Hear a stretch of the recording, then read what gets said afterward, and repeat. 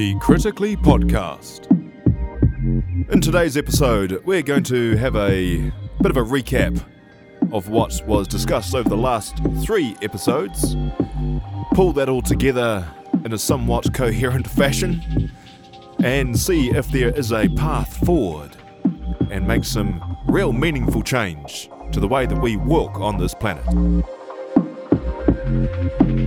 In the last 3 episodes of the Critically Podcast, we had a look at hypernormality, surveillance, and with Toby Warrington we had a chat about the economy. There is a theme flowing through all 3 of the last episodes. In hypernormality, we had a look at the systems that are failing, but we're still being fed stories in order for the overarching system to be sustained and to ensure status quo, continuing that narrative of being afraid of the other and how that impacts on our ability to see one another for who we truly are and how we are connected to each other. In the surveillance episode, we saw how that we're almost now complicit through the use of social media and feeding information into the internet on an almost daily basis for some, and how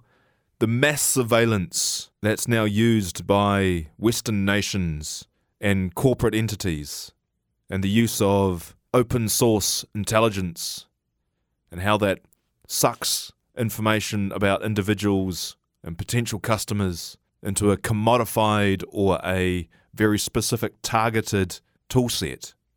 And it's that surveillance side seems to be all done under a pretense of assisting the individual. You'll either be marketed something, you'll want this, or you'll be safe because of, without any real evidence being provided that we are safer, or that we really do need that commodity. And so with hypernormality, that's a methodology of systemic control, and that all feeds into the last episode that we had where I spoke with Toby about the economy and the global neo-capitalist system and how it's continuing to ensure the upward movement of wealth, and how, while we all play our part in the economy, that we don't necessarily all get the financial reward for that, and how the neo-capitalist system of ensuring upward mobility of wealth is now starting to show its weaknesses. It's breaking down. I mean, the 2008-9 financial crisis is being propped up by now in some estimates, over $20 trillion through quantitative easing and other financial instruments. Almost free money being pumped into the system to keep the neo-capitalist framework afloat. So it's time for a change. It's time for all of us to participate at it in a greater rate. We need to now start exposing truths,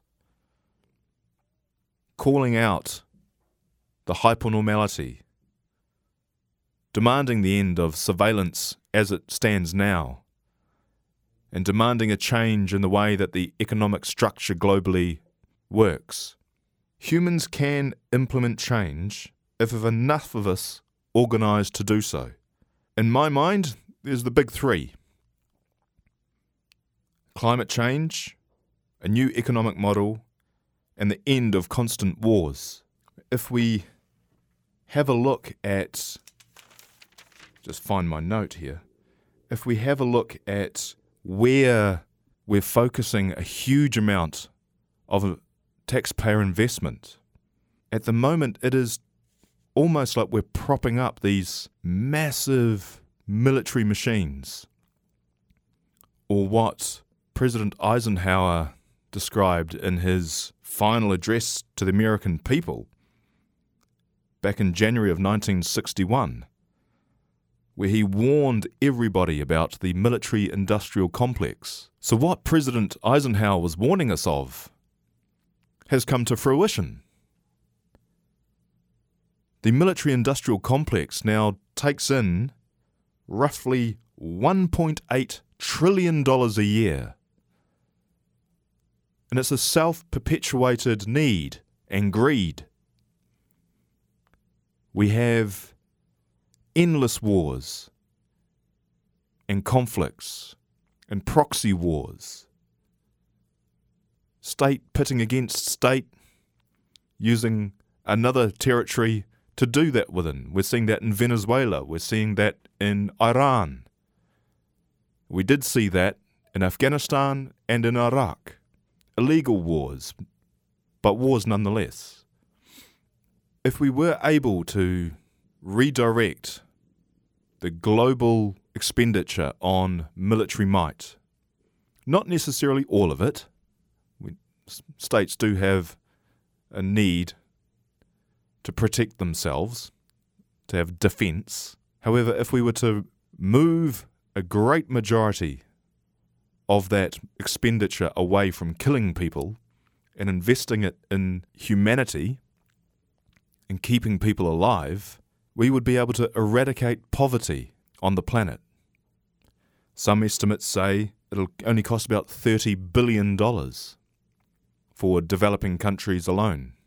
If we included all countries and bringing everyone up to a minimum wage of US $10 an hour, I know that doesn't sound like very much, but for some that's a massive increase. It would cost around $86 billion. That's a drop in the ocean of the $1.8 trillion spent globally on the military might. So how do we do this? How do we get this change? How do we awaken people to the reality that is required to ensure that humans see each other as brother and sister, or see themselves in the other person, rather than accepting this notion of having to be afraid of the other? One of the options, and probably one of the most effective options, is coming together, collective movements, organising, ensuring that we participate in democratic processes. There is no reason why we can't get together peacefully and demand from our political leaders that the changes that we speak of are required now, not in 10, 20, 30 years. We have an economic destabilization that's on our horizon. It's cresting. There are some indications and discussions amongst far more educated and intelligent people than I around the economic collapse of the capitalist system again. We're heading into what some predict as very turbulent economic times. So how are the governments around the world going to address this economic crisis? If they bail out the financial sector again, surely that's an indication to citizens that they don't have our best interests at heart. We must demand this time that in the event of an economic breakdown or an economic depression, that the people are bailed out, that we're given the instruments and the funding to be able to survive with dignity, and then take the opportunity to implement an empathic model for our economic survival. Tell the neo-capitalists they've had their day and carry on in a human way, making human decisions to ensure that humanity continues to have a place on this planet. So we're fast becoming an extinct species if we do otherwise. Thank you for tuning in to the last episode of the Critically Podcast Series 1. Series 2 will be happening very shortly. Please stay tuned through the Facebook page and Instagram account for the Critically Podcast.